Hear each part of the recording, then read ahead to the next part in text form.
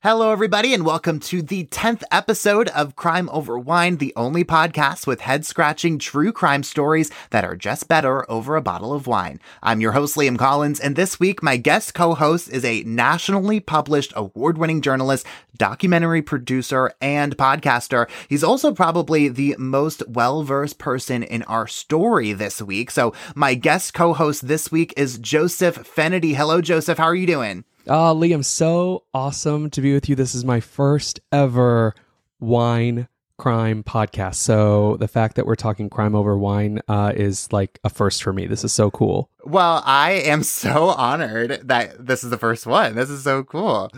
I've had this, Liam told me that we were going to do this and we're going to talk about the Betty Willis case and we're going to do this podcast. And so he has this particular wine. I know you're going to talk about this, but my point is it's been sitting on my desk, waiting, tempting everybody. It's so tempting. That's a great way to get through the week. Put a bottle of like really great wine on your desk Monday and just have to stare at it all week, knowing that if you get your work done, you can, have, crime over wine. All we need to get to Friday and then that bottle of wine. Hey, you know what? Maybe I'll start doing that. Just put that bottle of wine right in my desk and be like, you know what? Like, just have to get through this to-do list and then you're mine. You know what I'm saying? Seriously. It's been calling out to me. I'm like, maybe I'll just call Liam like midweek and say, can you just record now? I want to open this wine. Excellent. Well, so Joseph is an independent journalist who has been published in Rolling Stone and LA Magazine, to mention a few. He has written extensively about some of the biggest names in music, but also some names you likely have never heard of before, which is a huge theme for the story we're going to tell you about today. He was published in LA Magazine for writing comprehensively and by far the most extensively about the story we are going to tell you about today. I'm thrilled that I got to talk about this topic. This amazing soul singer no one's ever heard of, and by no one I mean no one, just like 5 people on the planet. And I'm so happy that we're finally getting to give this woman a voice, but it had to be comprehensive, right? Because no one else had. I had to dig from square one. You know how it is. You work in news. It's like lots of the time, it seems that by the time a story arrives, we have some pieces of it, together. And so we get to add on to that and look into more with this case, as you found out.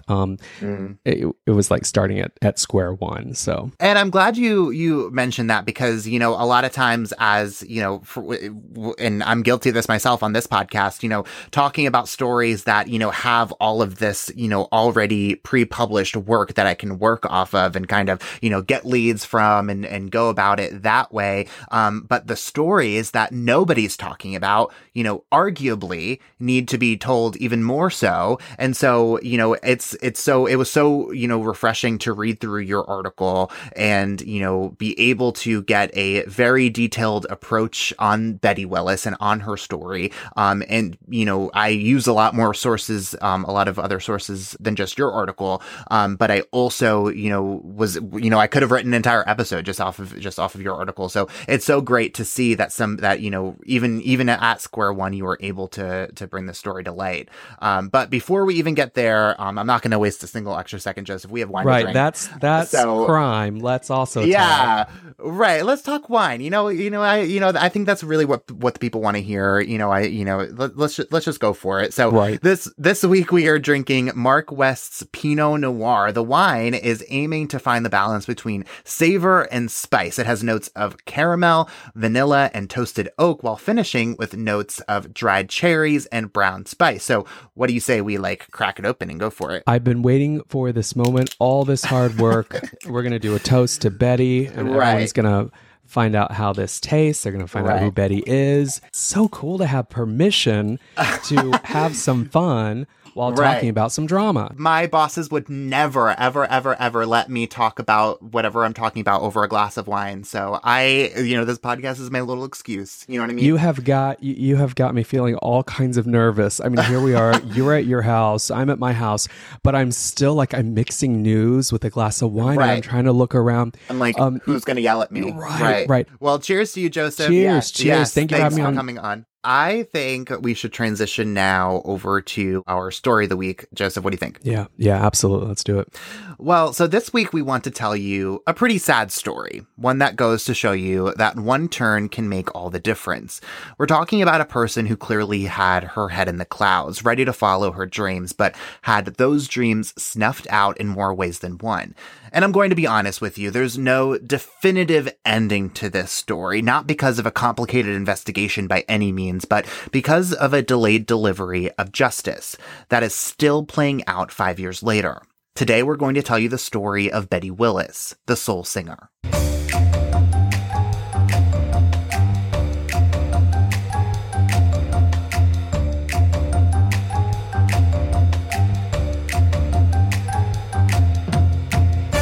In the early morning hours of New Year's Day 2018, a woman is enjoying her first cigarette of the new year in Santa Ana, California, when she suddenly hears the terrifying sounds of a woman screaming for her life. The sounds were coming just over the wall that separated the woman's home from a small shopping plaza across the street. At first, the woman doesn't really seem to think much of these growing calls for help, but as they continue, she calls 911. Well, just a few minutes later, police come to the scene and are using the spotlight on top of their cars to cut through an unusually foggy night. They turn into the parking lot of this plaza and use their lights to reveal a terrifying scene, what is obviously a brutal sexual and physical assault in progress. The man takes off, pants still around his ankles, and police sprint after him, aware that they just caught this man in a violent rage, clear as day. Just a short while later, they arrest the man and tend to the woman who he was just found to be violently attacking. She is an older black woman, potentially homeless. She's pronounced dead at 4:34 a.m., just 20 minutes after the neighbor called police. Now, this seems to be a pretty clear-cut case. Even on the foggiest of nights, police quite literally found this man in the act. But it gets even clearer than that. That's because this whole attack was caught on camera. And Joseph, I'm hoping that you're able to explain how this all ended up working out. Essentially, yes, you're right. There's a suspect who begins attacking this woman. She is sleeping, by the way, and this woman, like you indicated earlier, was living on the street, was homeless at the time, but she, I think it's not that simple. It's never that simple, right? And I think you think sometimes, oh, okay, so if you're homeless, you're homeless. No, you're homeless, and there's always more to the story. And one important note, I think, is that where she was found, where she was attacked, she had picked out that spot and actually sought out permission from a store owner. It's a fabric store. And she went up to the owner one day after closing hours, and she said, hey, I see that you have this, it's kind of cornered, right? So it's like got, she can look out and she can see the intersection, but, back against the wall always makes you feel safer usually. So it's lit well, it has a security light that comes on at night. So anyway, you've got someone who is very mindful and very smart and very quick about knowing, since I am in an unhoused situation, making the best of it, finding, okay, what is a good corner? What is a good well-lit area? What is the smartest way to, the safest way to be in an unsafe world? So, so that's essentially it. It's a fabric store called La Amiga a beautiful fabric store, by the way, down in Santa Ana, California, in Orange County, like we said.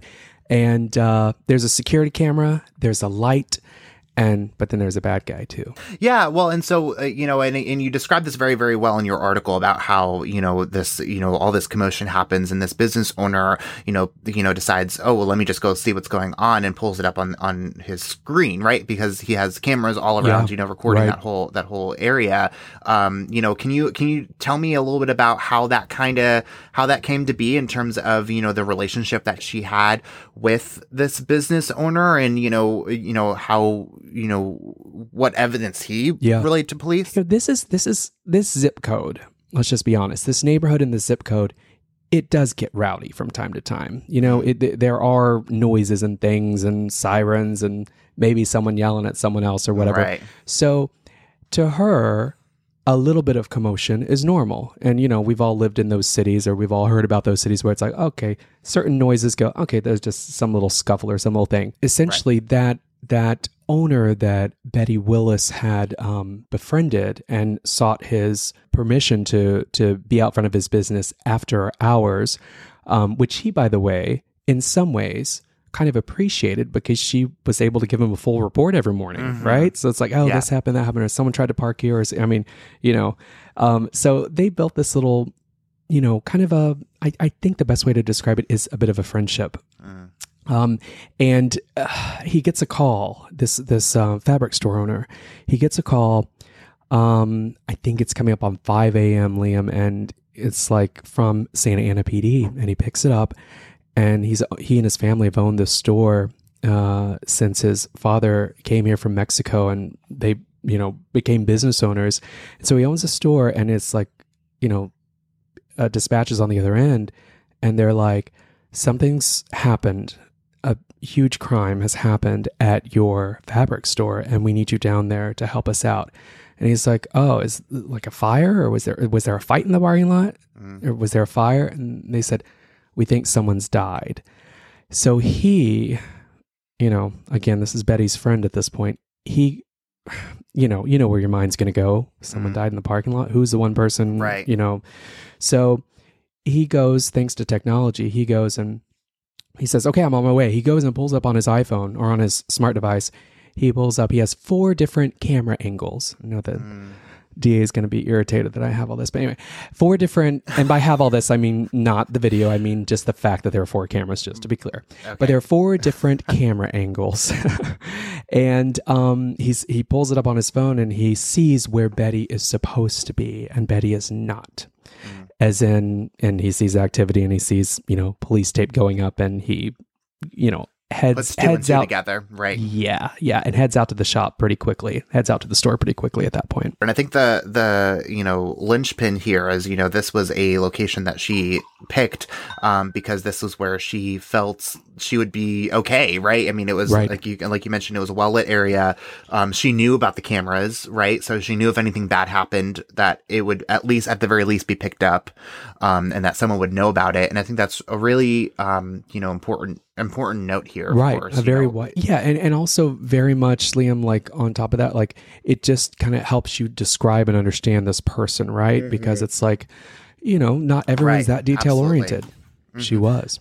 Yeah, that's a great point, because I think, there's this certain connotation that comes with being homeless or being unhoused or, experiencing homelessness, and of someone who is just, making poor decisions. And I think that this really shows that Betty was being smart, was, regardless of what her circumstances were, was clearly very cognizant of the fact that she, needed to, if she was going to be living on the streets, needed to select a place that was going to, provide some level of protection for her.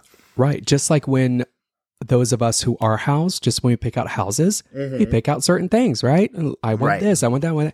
It's the same. I mean, I know some people may be sort of rolling their eyes, but honestly, it's sort of the same thing. It's just, in life, we've all got different situations. And, in Betty's case, you and I have a lot more in common with Betty than I think, initially meets the eye or meets the judgmental mind. It's like, yep, she was just picking out a good spot to be safe and to lay down. And so yeah, that was January 1st, 2018. That was, so now we're up to 5:30 a.m. or so. Yeah. Yeah. Well, the man police arrest is identified as Rosendo Zoe Peck. He was a 22-year-old immigrant from Guatemala. He's charged with murder with an enhancement for it taking place during a sexual assault. As for the woman he's accused of killing, initial reporting on the first murder of 2018 strictly identified her as an elderly Black homeless woman, but police end up identifying her as 76-year-old Betty Willis.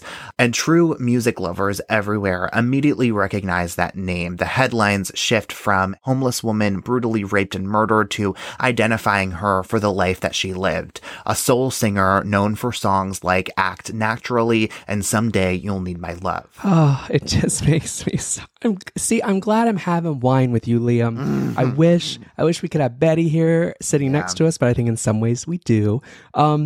because just hearing you say, I love hearing it out loud. Songs like "Act Naturally" and "Someday You'll Need My Love." Go look it up, everyone. But I'm so happy to hear you talk about Betty's music. It's so cool, bringing it to life. There's an old song, "Act Naturally." Buck Owens did it. Go, Bakersfield Sound. They're gonna put me in the movies. That whole thing. Right.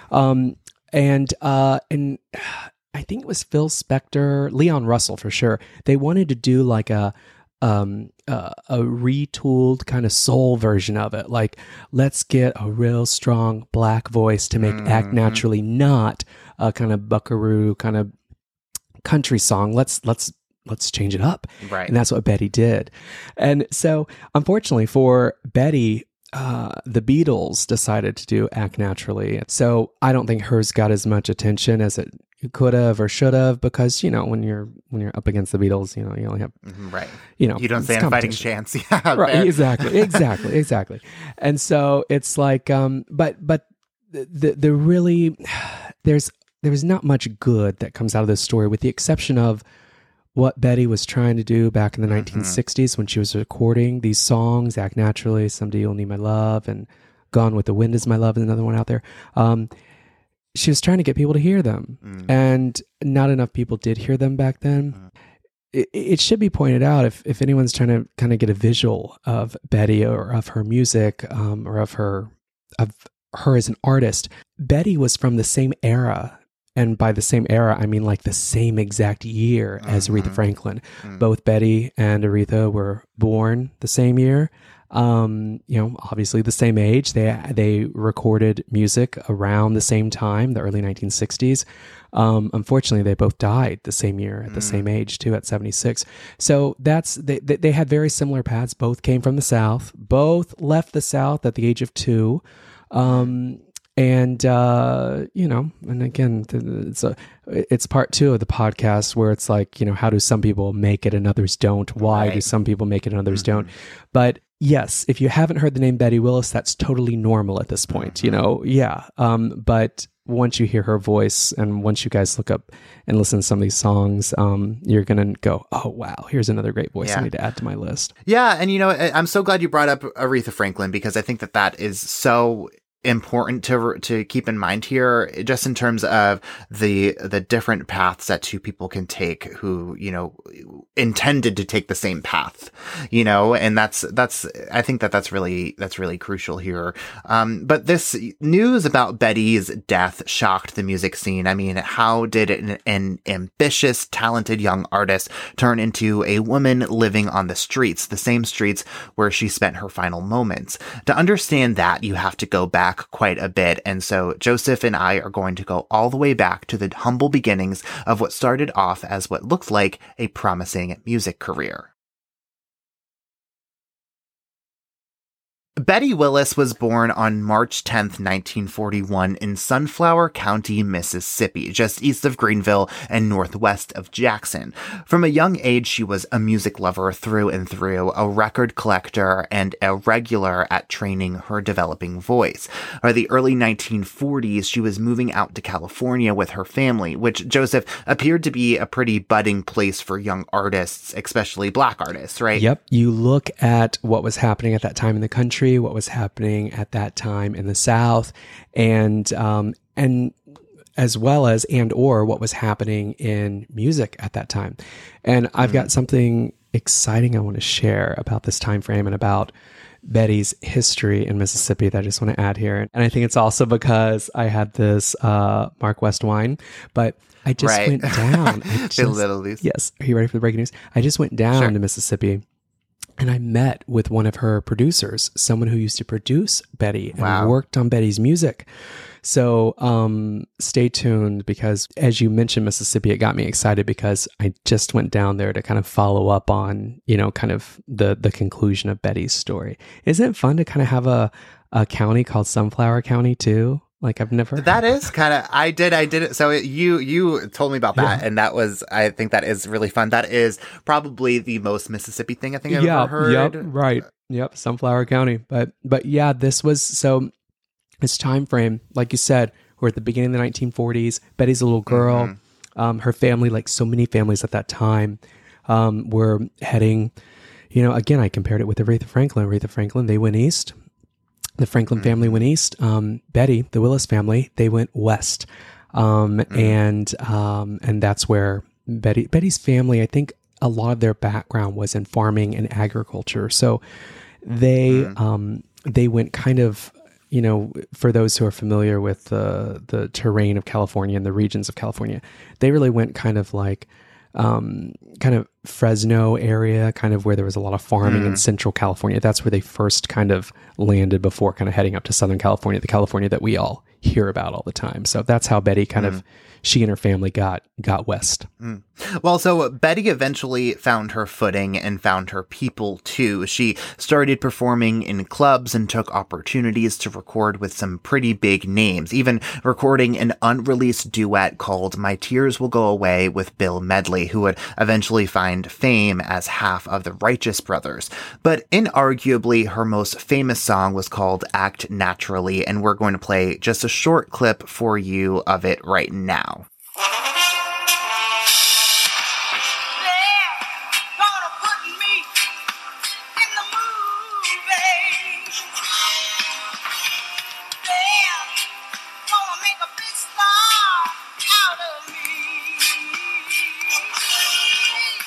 Isn't that awesome? Isn't that just a voice where it's like, how have I not heard this voice? And how tragic that it, sometimes you don't hear about certain people in this world until they're gone. Yeah, and you're gonna see me in the movies just, breaks my heart, because it's like, we never saw Betty in the movies, and it's like, maybe we could have if she had, the right support system or the right chance to make that happen. And it just, it's all in hindsight, and it just makes me very sad. And that voice too. She had such an incredible, powerful voice. Yeah. That cuts through. Yeah. Yeah. Betty didn't get a movie. And, we'll talk in a moment about how she, in my opinion, and in the opinion of a lot of people who've looked at this case, has yet to have gotten respect. Right. So, by the end of this, you and I will be requesting RESPECT and everyone singing along for RESPECT for Betty. Well, so by the mid-1960s, Betty's career just hadn't taken off, and then she found herself pregnant, and she gave birth to her beautiful baby girl, who she named Stephanie.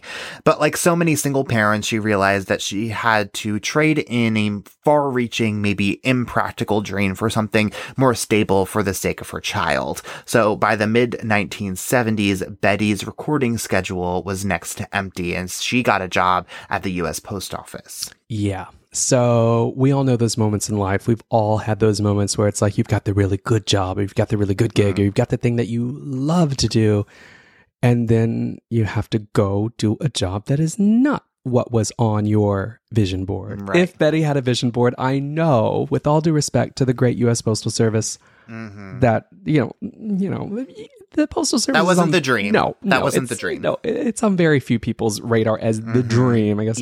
She clearly wanted to make it in music. She clearly wanted to make art. So this was very much so had to pay the bills.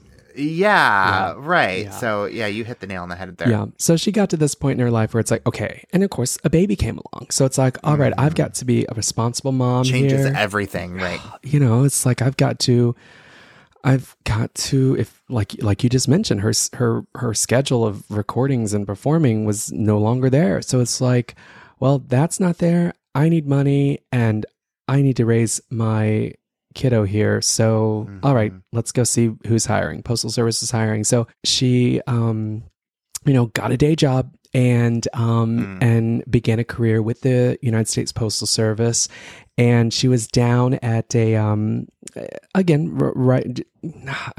going from like recording at Hollywood, and at, with names like Phil Spector and Leon Russell and all the things that come along with a Hollywood recording session. Hollywood recording sessions. People who, artists would dream of recording with back in the day, right? Exactly. Even just once, once going to what was, some of your listeners will know, Gold Star Studios. That's, the Wall of Sound. And so she's now in Santa Ana at the Postal Service and, has been working there for a little while.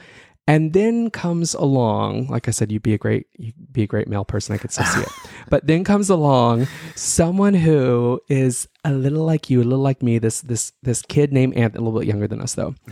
This kid named Anthony. Thanks for that. He's 18. but if it makes you feel better, he's way older than us now. But this young guy. So what you have is this new character entered into the story. And honestly, if it weren't for this 18-year-old at the time, we're talking 1980, right? So she kind of wrapped things up in the 70s with music. And by 1980, she is at the Postal Service. So is Anthony, a young 18-year-old kid who has also decided to get a summer job.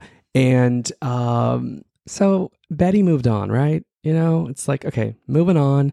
And remember, back then, we have to consider, and you weren't alive back then, neither was I, but it's not like now. Like after you and I do this podcast, I can email you or text you and say, hey, can I have a copy? Or hey, can you show me this or give me a link or whatever? Back then, you didn't get copies of stuff, especially if you were up and coming, right? It's just like, hey, we'll let you know if it gets released. We'll let you know if we even release it under your name. We'll let you know what your name is. We'll let you know if, so time marched on. And so again, Post Office Betty got Post Office Anthony. But Anthony is not, this 18-year-old is not just any, he's the youngest guy at this post office in Santa Ana. And he's also, and you guys are going to love this, so grab your wine if you're listening, he's also a record collector. He's a music lover. The Walkman had just come out like within 6 months of what we're talking about right now. So Betty Willis had a Walkman, by the way. And so Anthony's looking at his coworker at the post office, Betty, this woman he's just met. And he's like, oh, so cool. She has a Walkman. And of course, again, now we know how Betty survived the Postal Service. She's probably listened to some really cool tunes. Right. It's like, that's how you get through. We've all been there. We've all been there. We've all had that job. Yes. So. It's like, just put on your blinders and go. Right. So, but Anthony is interested in having a conversation. While Betty may be able to drown out the noise of the boringness and the mundaneness of the U.S. Postal Service, Anthony, on the other hand, Liam, he's like, I don't know, probably like would be you and me if you and I had met at the post office and no one was talking. You and I would find a way to have some 15-minute coffee chats or wine. I usually do. So Anthony's like, he's trying to make conversation, and he gets teamed up with Betty one week, and they're sorting mail and doing all this, horribly boring stuff. Let's just be honest. It's work that needs to be done, but God, this is like pre-machines too, or at least the machines they have now where they needed more hands-on stuff. So they're doing this boring, mundane kind of stuff, and Anthony's just kind of like losing it. He's like, I need someone to talk to. So he finally starts making conversation with Betty. He does his best to strike up a conversation with Betty, and it's just not clicking, as in Betty wants to get the job done and get home and clock out, right? Well, finally, Anthony hits on a topic that perks up Betty's interest, and he says, I've got a music collection. I collect records. And she goes, really? Wow, good. Okay, well, and she finally told him, she said, I used to record records. And he goes, really? Now I'm sure no work is getting done. Don't tell the post office. No, it's just set aside. Nobody's getting their mail in Santa Ana that day. No one. No one got their mail that day. It's like, wait, you did right? What do you mean? What'd you do? And she said, well, I used to record this and that. And he says, well, sing me one of your songs. She's like, no, don't worry about it. He says, no, I want you to sing. Come on, sing me one of your songs. She's like, you wouldn't have ever heard of it. And he goes, try me. That's when she sings the song Liam just played. the Act Naturally song. They're going to put me in the movies. They're going to make a big star out of me. All I got to do is act naturally. Well, so Betty starts singing this. So again, we've gone from a woman wearing her Walkman headphones. Betty was also known to wear her shades indoors. So, she had her sunglasses on and stuff. So now we've got sunglasses off, right? We've got like Walkman headphones. We called them headphones back then. They weren't earbuds yet. She got her headphones off, and the conversation, which looked to all of us as if we had been there, it looked like this conversation not going to happen. Now it's like a karaoke fest, American Idol back at this post office in Santa Ana, California. And so suddenly Anthony joins in and starts singing, and it's like, all I got to do is act naturally. It's just like, oh my God, what happened? And so then Betty, according to Anthony, and you guys can read about this in the LA Magazine article, but Anthony tells me that midway through, Betty stopped singing. And so he's still, he's on a roll. This 18-year-old kid, he's like, all I got to do is act naturally. And then he's like, wait a minute, why'd you stop singing? And so now Betty's shades are now down by her nose, and she's looking at him very suspiciously. And she's like, what's going on here? How do you know that song? And that's when he goes, oh my God, wait, you're Betty Willis. You're Betty Willis. And she goes, yeah, and what's your point? I mean, can you imagine if I came up to you in the newsroom and I'm like, you're Liam Collins. You're like, yeah. You're Liam Collins. Yeah, what's your point? So that's the moment that everything changed, where Anthony recognizes, you're Betty Willis. And she goes, what are you talking about? Of course I'm Betty Willis. What's your point? And that's when he says a few words that will change the life of these two people forever. When he says to her, I have your record. That's where the friendship began. He went home on his break, by the way, like they weren't already taking a break, let's be honest. But Anthony goes home on his break. He doesn't live far from the post office, Liam. He goes home and he actually gets his Betty Willis Act Naturally single, and he takes the record to her. And so the friendship between Betty and Anthony begins that day in the early 1980s. You can't see this, but I have chills all up and down my arm. And, it's partly because this is such a beautiful moment, but it's also, a little bit of hindsight, right? Knowing, what happens to Betty, 20 years from then, 30 years from then, that's just so But magical. even then, and I know, and Liam, even if it stopped right there, and even if it ended in a happy way, even if it just stopped right there, it still gives you chills because you want to be able to have those moments in life where you go, do your own thing, you move on to whatever is next, but someone says, hey, I remember you from whatever, whether it was you were really nice to me in first grade, or you were my favorite teacher, or you're my favorite weatherman, or whatever. It's like, it's so cool when people can circle back and go, I know. So it gives me chills every time I talk to people about this story, they say, did this really happen? Right. Like, I know. Yeah. Sounds like a movie. Well, and it's also, so we're talking about the 80s, and she stopped singing, right? And, probably like 10, 15 years before that. And, I can just imagine Betty, just putting that life behind her, but then seeing this kid who probably, wasn't even born, or like just barely born, right? When she stopped and more singing. Enthusiastic than she, right? Yeah. I mean, that's just incredible, to have this minor, at least in hindsight, career in singing, but have such an impact on this person who remembered your name. It could have just been like, wow, that sounds kind of familiar, but he remembered her name, and that is incredible. Yeah, man. And she couldn't believe it. Yeah, I can't believe it. I can't believe it. Of course she can. I mean, can you? Someone can, and this is not. They're not at a studio. They're not at a record store. They're not even at a birthday party. They're at the 9 to 5, which, by the way, came out that same year too. I was looking at this stuff. I was like, what was that? Most of my listeners are in Tennessee, so you're talking to the right people here. Stumble Out of Bed, Stumble the Kitchen was out that year. That movie was out that year. That's what we're talking. We're talking about the Jane Fonda, Lily Tomlin, Dolly Parton year at the movies. So that's the year that it happened. So yeah, it was just a moment, and so. Yeah. Beautiful moment. So that's when they first met at the post office, Yeah. those two people. And you guys will hear in a minute how Anthony comes into play here. But Anthony's not over yet, and the rest of Anthony's story is absolutely beautiful. So stay tuned for that. But this is when Betty's life gets about as foggy as the night she was killed back in 2018.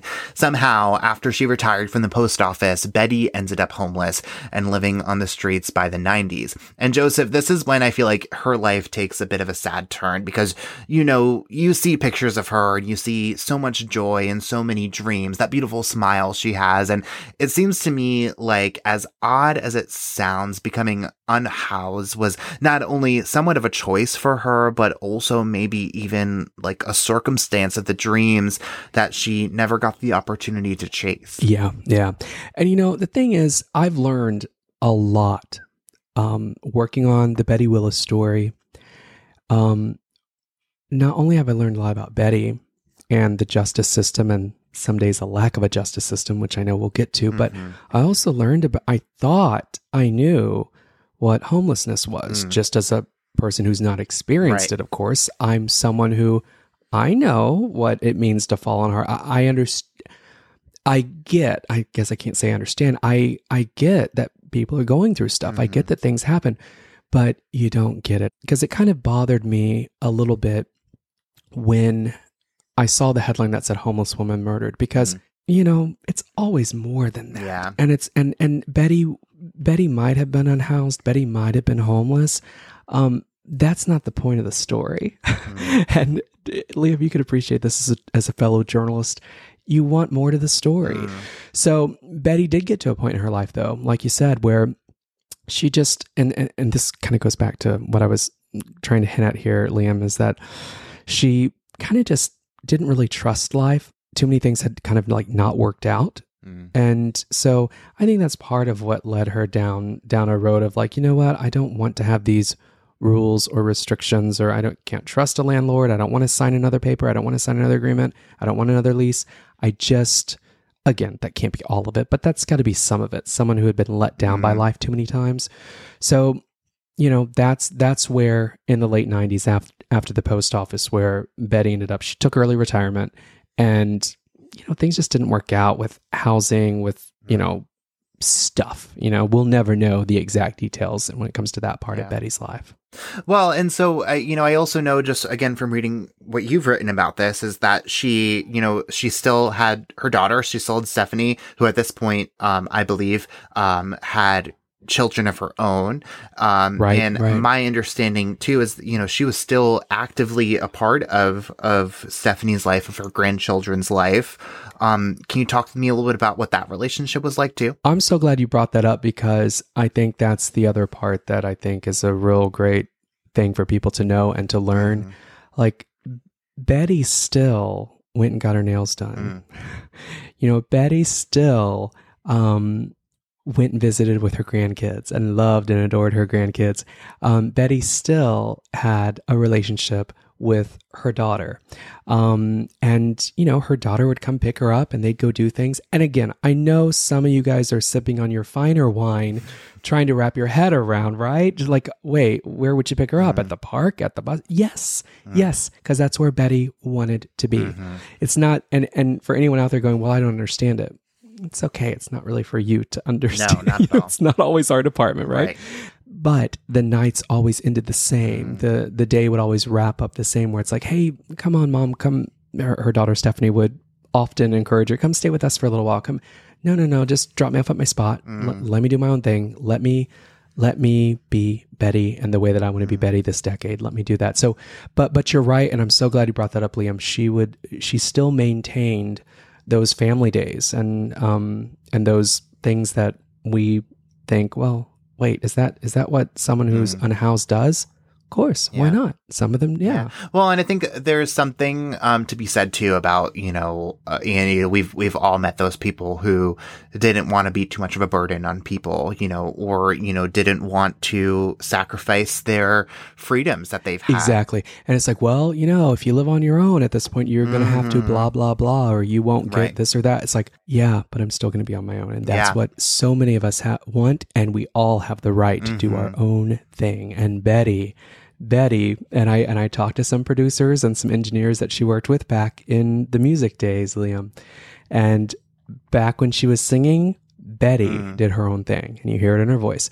And, in her final decades, when she wasn't doing music, Betty was still had her own mind. Betty had her own independent mind of what she wanted to do and how she wanted to do it. Yeah. Well, that is more or less what we know about Betty Willis, about how she lived her life leading up to her tragic and untimely death, which brings us back to New Year's Day 2018, the first day in what would be a slow turning of the wheels of justice.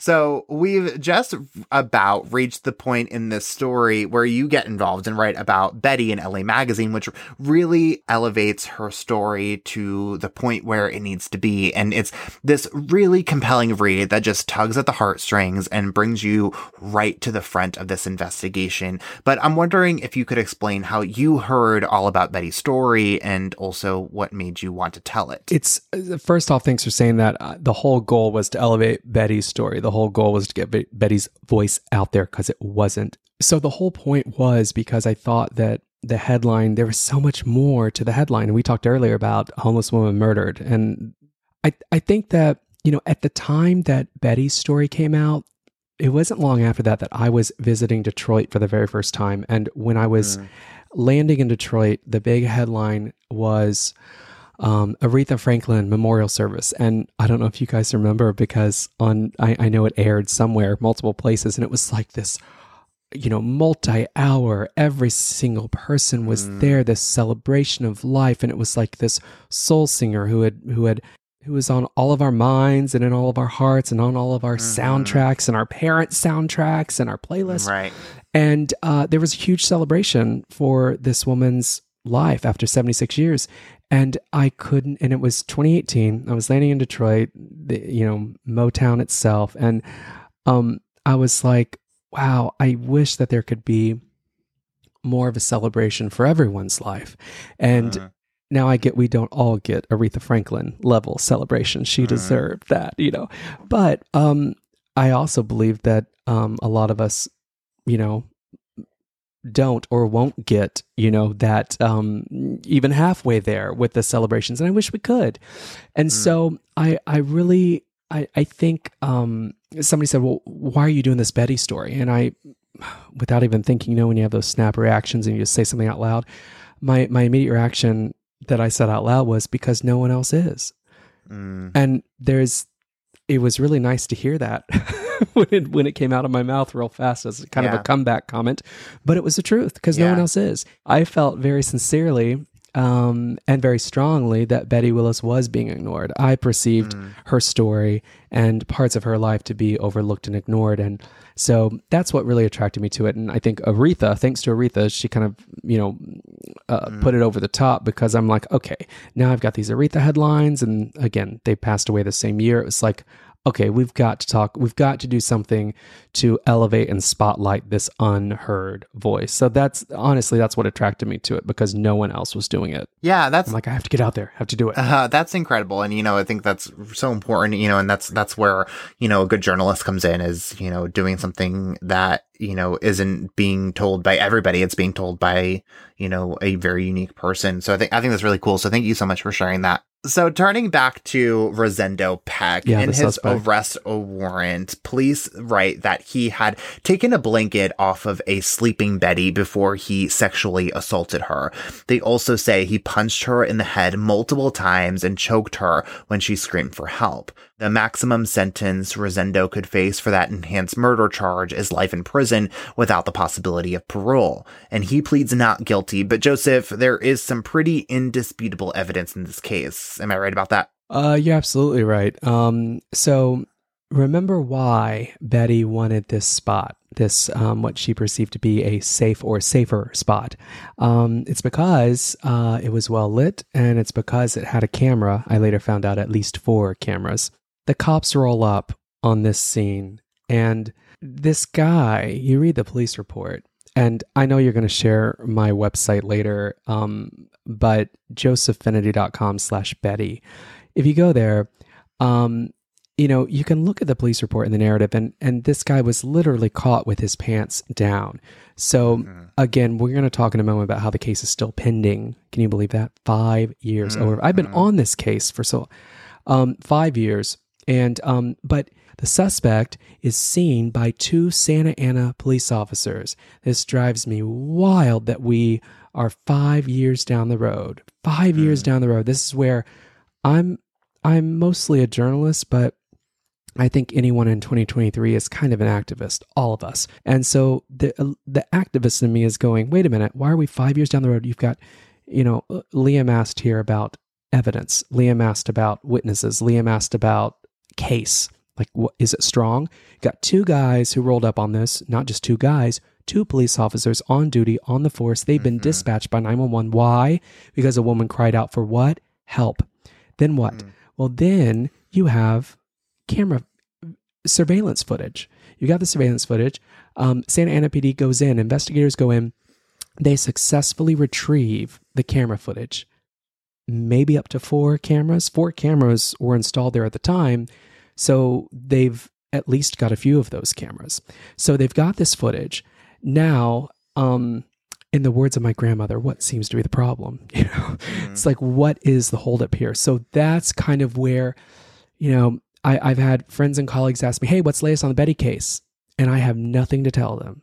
I've done my work for the most part. I've done my research. We're now at a standstill because we're now waiting on the Orange County, the justice system, California, Orange County's district attorney. Well, and I've seen, cases tried with less, literally, quite literally, like you said, he was caught with his pants down. I mean, he was caught on camera with all of this. I mean, it would seem to me anyways, and I'm not a lawyer, I'm not an investigator, but it seems to me like the clearest cut case that you can possibly get. Well, and it is indisputable. I mean, again, you're not in law enforcement. You're not, an on-scene investigator. I don't investigate crime scenes, but no rocket science required here. This is one of those cases where I think what you've likely concluded based on what you've read and what you've seen and what we've discussed, the facts, based on what the investigation and the investigators involved have leaned towards. I mean, caught in the act, right? Yeah. So, 99.9% of crime over wine listeners probably agree that this guy's up to something, and in the defense of the district attorney and you want things to be solid and tight and bulletproof. So I guess that's where they're coming from. They want this to be perfect. They obviously maybe know things that we don't know that hasn't been publicly made available. But I will add one other note here, just a side note, a reporter's note. It's not going to stay airtight and bulletproof and perfect the way that they want if if you have me and others, if you're not going to do the work. Right. If I'm going to come have crime and talk about the wine, you've got to get the show on the road. If, time is of the essence, I believe. Right. And everyone's got a right to justice. And, Betty has a right to speedy justice. This suspect has a right to a speedy trial. So anyway, that's where we are. Well, and I think that's a great point. And I think, that lands us pretty well of where we are in the story in terms of like, you would think that a crime that not only police encountered in progress, but one that was caught on camera would have justice more than 5 years later. But you would think wrong. At this point, at least on paper, prosecutors appear to be trying the case against Rosendo Peck. He has a whole bunch of court hearings on his online record, and it reads like a bad Tinder profile.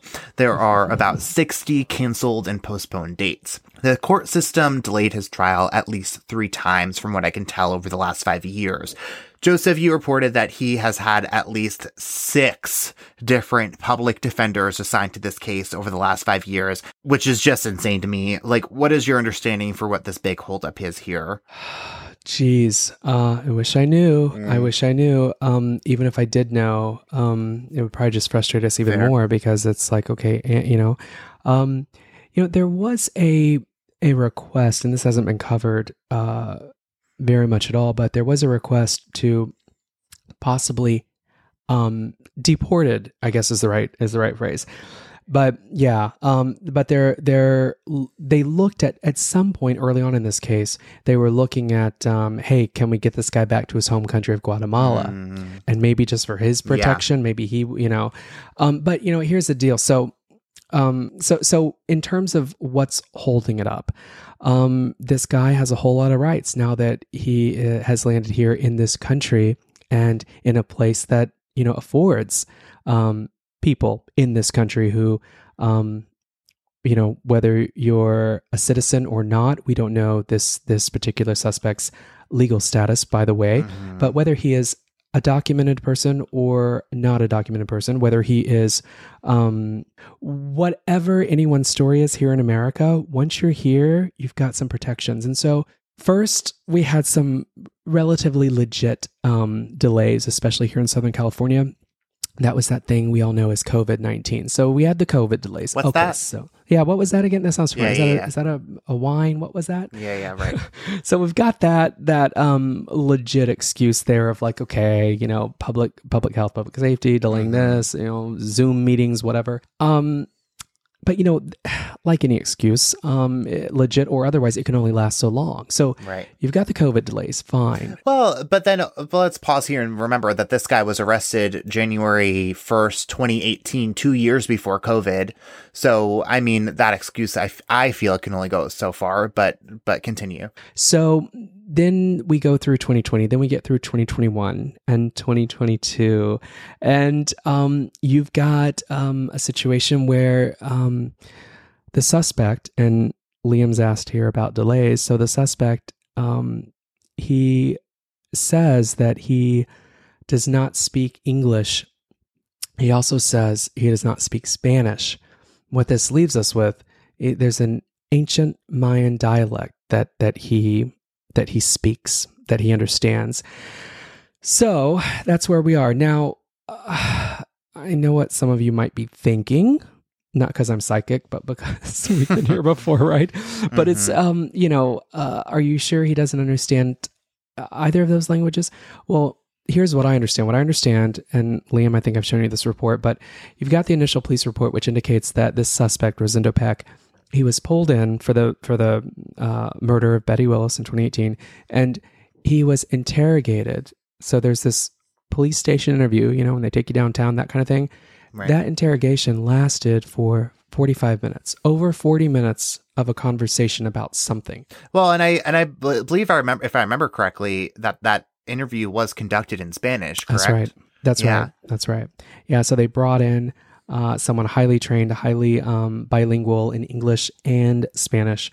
And, from bits and pieces, and I can't talk about all of this part just yet, but from bits and pieces that I know from the scene of the crime, that day at the fabric store, it was indicated to me that the suspect was, quote, very clear on the instructions and very clear. That's something I got from someone on the scene. It was very clear that he understood the initial conversation. So you've got a language barrier, allegedly, or otherwise. You got a language barrier. You've got a little bit of a COVID barrier.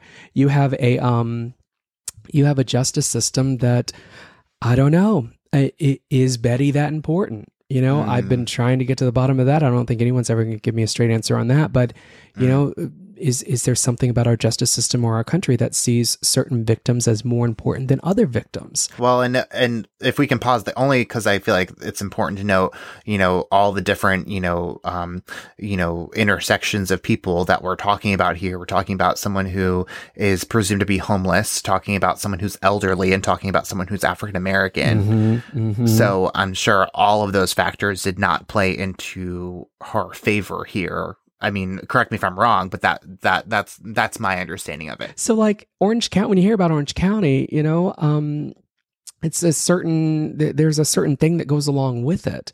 But it's a county that has a lot of, it's not just Anaheim, it's not just Disneyland, it's not just, essentially, I think that you leaning into the fact that Betty was a woman of color. Betty was not a housed woman. Betty was what we call homeless. It's like when this reached the desk, and I don't know, but when it reached the desk of, a district attorney's office, did they see this as a priority or not? I think they would probably argue, well, it doesn't matter. Everyone deserves justice. Right. Well, I'd like to believe that too. Well, and also, because I always think about, and I think this is the most bogus, elected position on the face of the planet is the district attorney, because I don't understand why that person needs to, appeal to people's votes. But that's a different podcast probably. But point being, interesting point though. Yeah. Yeah. And you know what, because, I think that compels a certain type of person, and not every district attorney, but certainly a certain type of person to, want to appeal to that sexy headline. And certainly, elderly Black homeless woman gets murdered isn't one of them. Well, yeah. And, here's the deal. I went to the district attorney's office in Orange County. And the only reason I went there, because you know how reporting is these days, especially if it's print or online, you don't have to physically show up to certain places, believe it or not, because everything's, accessible. But after, 6 or 9 months of lack of email responses and lack of voicemail and phone responses, you have to kind of, head out of, shiny Hollywood and go down to Santa Ana, California and say, hey, did you get my email? And I did. Right. I had to go there and kind of I don't know. It's like pulling teeth. And my dad's a dentist. I know what pulling teeth is like. It's not this hard. Well, and you wrote so you wrote so very detailed about that in your article too. So I suppose maybe I'll save for that part of this part of the story for people who are interested in reading more about that, because I read that, and that's the point of the article after you had wrote to me asking me to have you on this podcast. When I was like, oh yeah, let's talk about this. So, just moving on, to the slow moving wheels of justice, in this case, no doubt, absolutely. But there is some hope that Betty's case, her life and her story is heard by more than just a couple of journalists and podcasters, but you will need to be the ones who make sure it is. The good news is that Rosendo does have a trial scheduled. The Orange County court system is going to put him in front of a judge on April 14th of this year. But that hasn't stopped the criminal justice system from delaying this case before, and we have no reason to believe it won't happen again. So if you care about Betty, like Joseph, and like I have come to care about Betty since Joseph first reached out to me about telling her story, you can put pressure on the prosecutor and the judges to finally put the legal system to the test in this case and let a jury decide what to do with Rosendo. If you want to see that too, call the Orange County District Attorney's Office and tell them that you care about Betty's life. That number is 714-834-3600. You can also email the office, and we are also going to put that number and that email in the link to our show notes. I'm so glad you're doing that, Liam. And also, it means a lot when you said that the story made you care, and that's the whole point, right? If you can walk away from this podcast going, oh, I know a little more about this great artist, this great woman, and just, that's the goal. So I'm glad that, I think, God, if we can just get a few more people to know about Betty's case, it's a good thing. Yeah. Well, Betty's life may be over, but I can't help but feel like her story is far from it. And frankly, if anything good has come out of this incredible delay of justice in Orange County, California, it's that we're still talking about Betty 50 years after she last entered a recording studio and 5 years after she died in one of the worst ways imaginable. But an artist's work doesn't die with them, even when it seems like they gave up on that dream a long time ago. One of the most tragic parts of this story that I felt to my very heart was the extreme passion Betty clearly felt for creating music and her dreams to have that be what defined her life. You can see it in every picture of Betty from the earlier parts of her life. Her face is bright, full of life, laughter, and hope. But that dream died, whether it was of her own accord or not. and I'm struck by the lyrics of her most well-known song, Act Naturally, as a reminder of the dreams that she had for herself. We're going to make a film about a girl that's sad and lonely, and begging down upon her bending knee, I'll play the part that I won't need rehearsing. All I gotta do is act naturally. All I got to do is act naturally. By the way, one of probably the most heard songs in the world. It's just one of those, even people go, oh, I've never heard it. You've probably heard it. It's in movies. It's just a famous song, even if you can't name it right off the bat. But you know, if there's a soundtrack that goes with Betty's life, she happens to have been the one to have recorded it, not knowing at the time that she was recording it. You know, it's just, you know, these things, people go out into this world, you know, and they attempt some of these tough industries, you know, and that's what Betty did, you know, went out to LA and worked to have a career in entertainment. And, you know,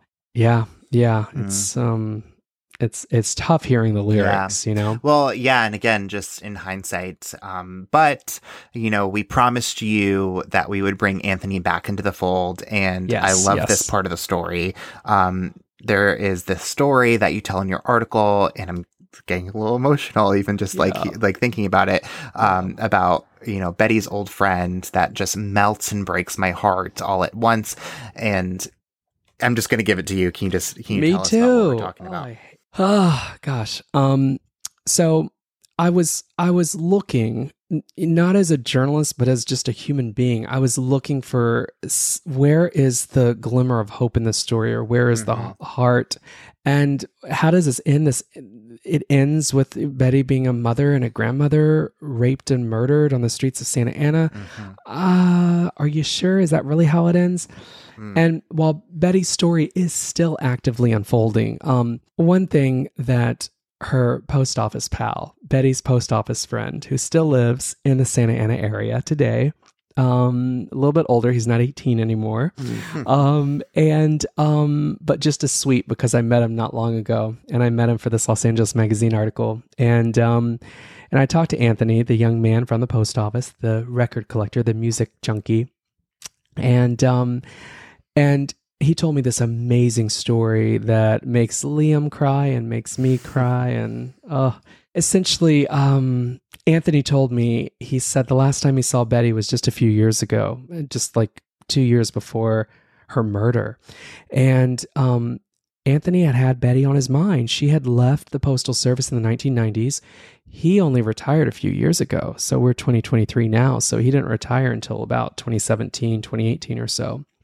So Anthony was just wondering where Betty had been, and he learned that she hung out at this one area, this one park, and she had learned that she was homeless and she was unhoused, and he had been, you remember in 1980, I told you, Liam, that he was collecting her music, and that was in the record form. Well, now he had taken so many of those records, not just of Betty Willis, but of other people, other artists, and he had started this YouTube channel, because that's what you do, right? We talked about moving on with the times. He had uploaded all this unheard vinyl onto a YouTube channel, and so now people across the world, they were now hearing Betty's music, and for the very first time, too. Correct. Yeah, Liam brings up a great point. While these records did end up in certain parts of the world, you know, music was more regional back then, and things didn't always take off the way that they do now. You couldn't trend the way you do now back then, and not everyone could hear you at the same time. And so he basically, Anthony, the old colleague, the old postal worker, got Betty's music out on YouTube, and there's now one person who hadn't heard about this, and maybe the one person who hadn't heard enough of Betty Willis that they should have heard, and that was Betty Willis. So Anthony felt that it was his duty, and sometimes us music fans get like this. We're like, we need to tell so-and-so just what, you know, look at your music, look at what it's doing, you know? It's like, you know, impacting people around the world. And so Anthony was, you know, now he's in his, you know, late 40s, early 50s. Sorry, Anthony. But that's where Anthony is now. And still looking great, by the way. And Anthony was able to, he found out where Betty was staying. And so he went to his computer and he did all these screenshots, screen captures, and printouts of like how much Betty's records were going for on eBay, because they're rare and they're Betty Willis recordings and they're Phil Spector recordings. And so essentially he got all these printouts and he was now determined to find his friend, because remember what connected Betty and Anthony in the first place? It was the music. It was the music. And it sparked this thing in Betty and Anthony. His excitement has not dwindled down one bit. He is remixed and recharged, and he's ready to go find Betty. So that's what he does. A few years before Betty's death, he goes and he finds Betty at a park in the Santa Ana area, and he basically rolls up and he finds this woman, and he's like, "Are you?" Once again, we're back to Betty Willis, is that you, Betty? And she looks up and she smiles, and he's like, "Oh, that's Betty."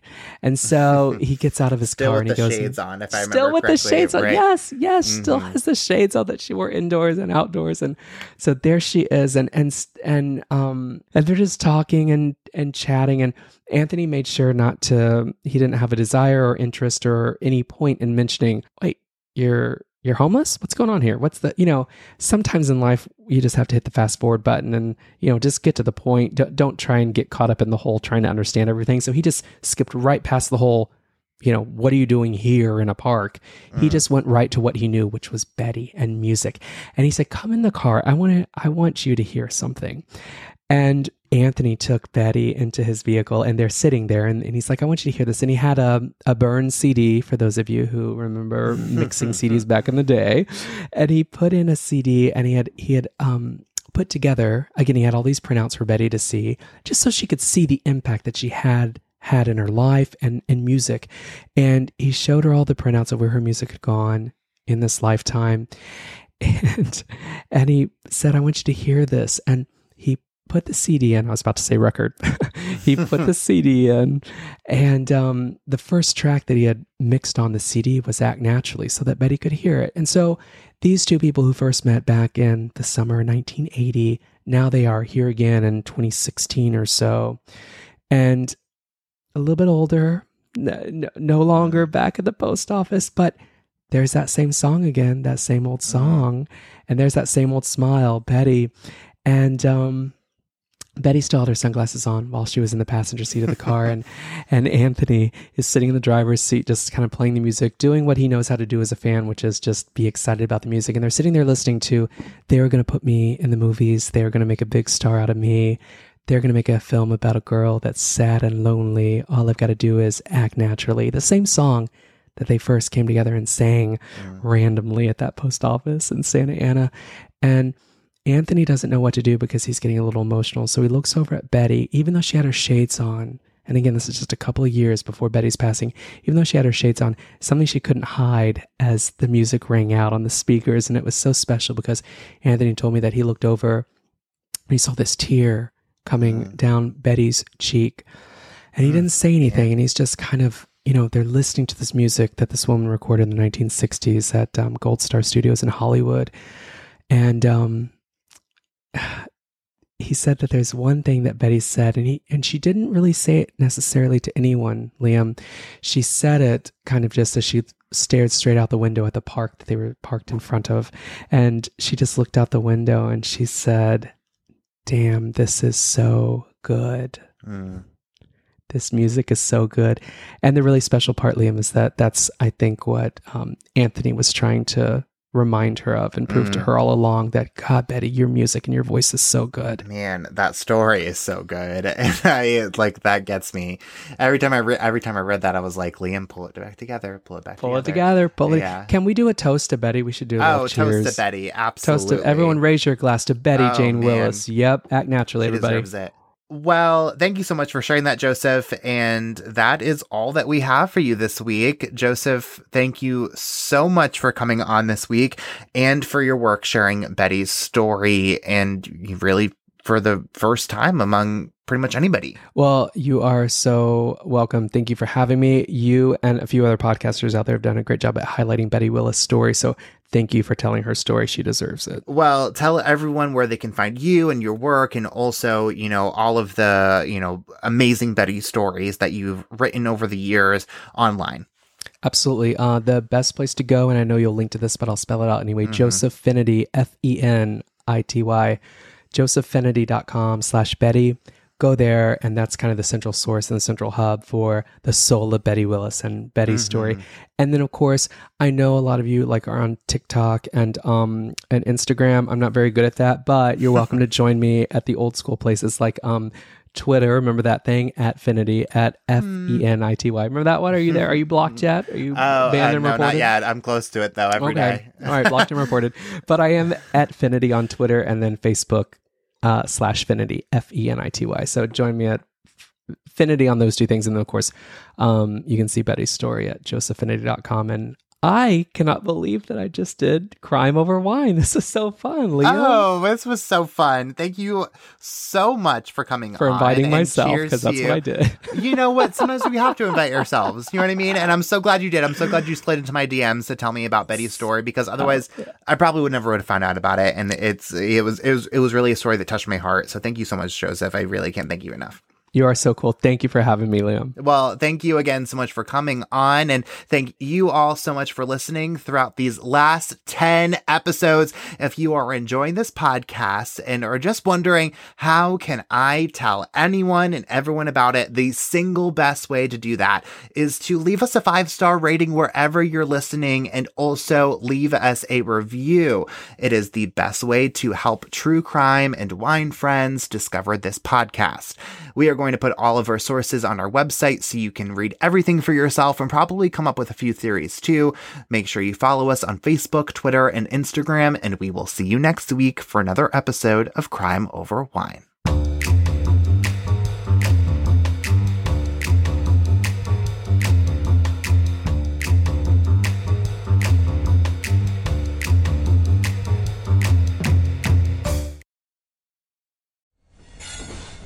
Proud member of the Podnuga Network.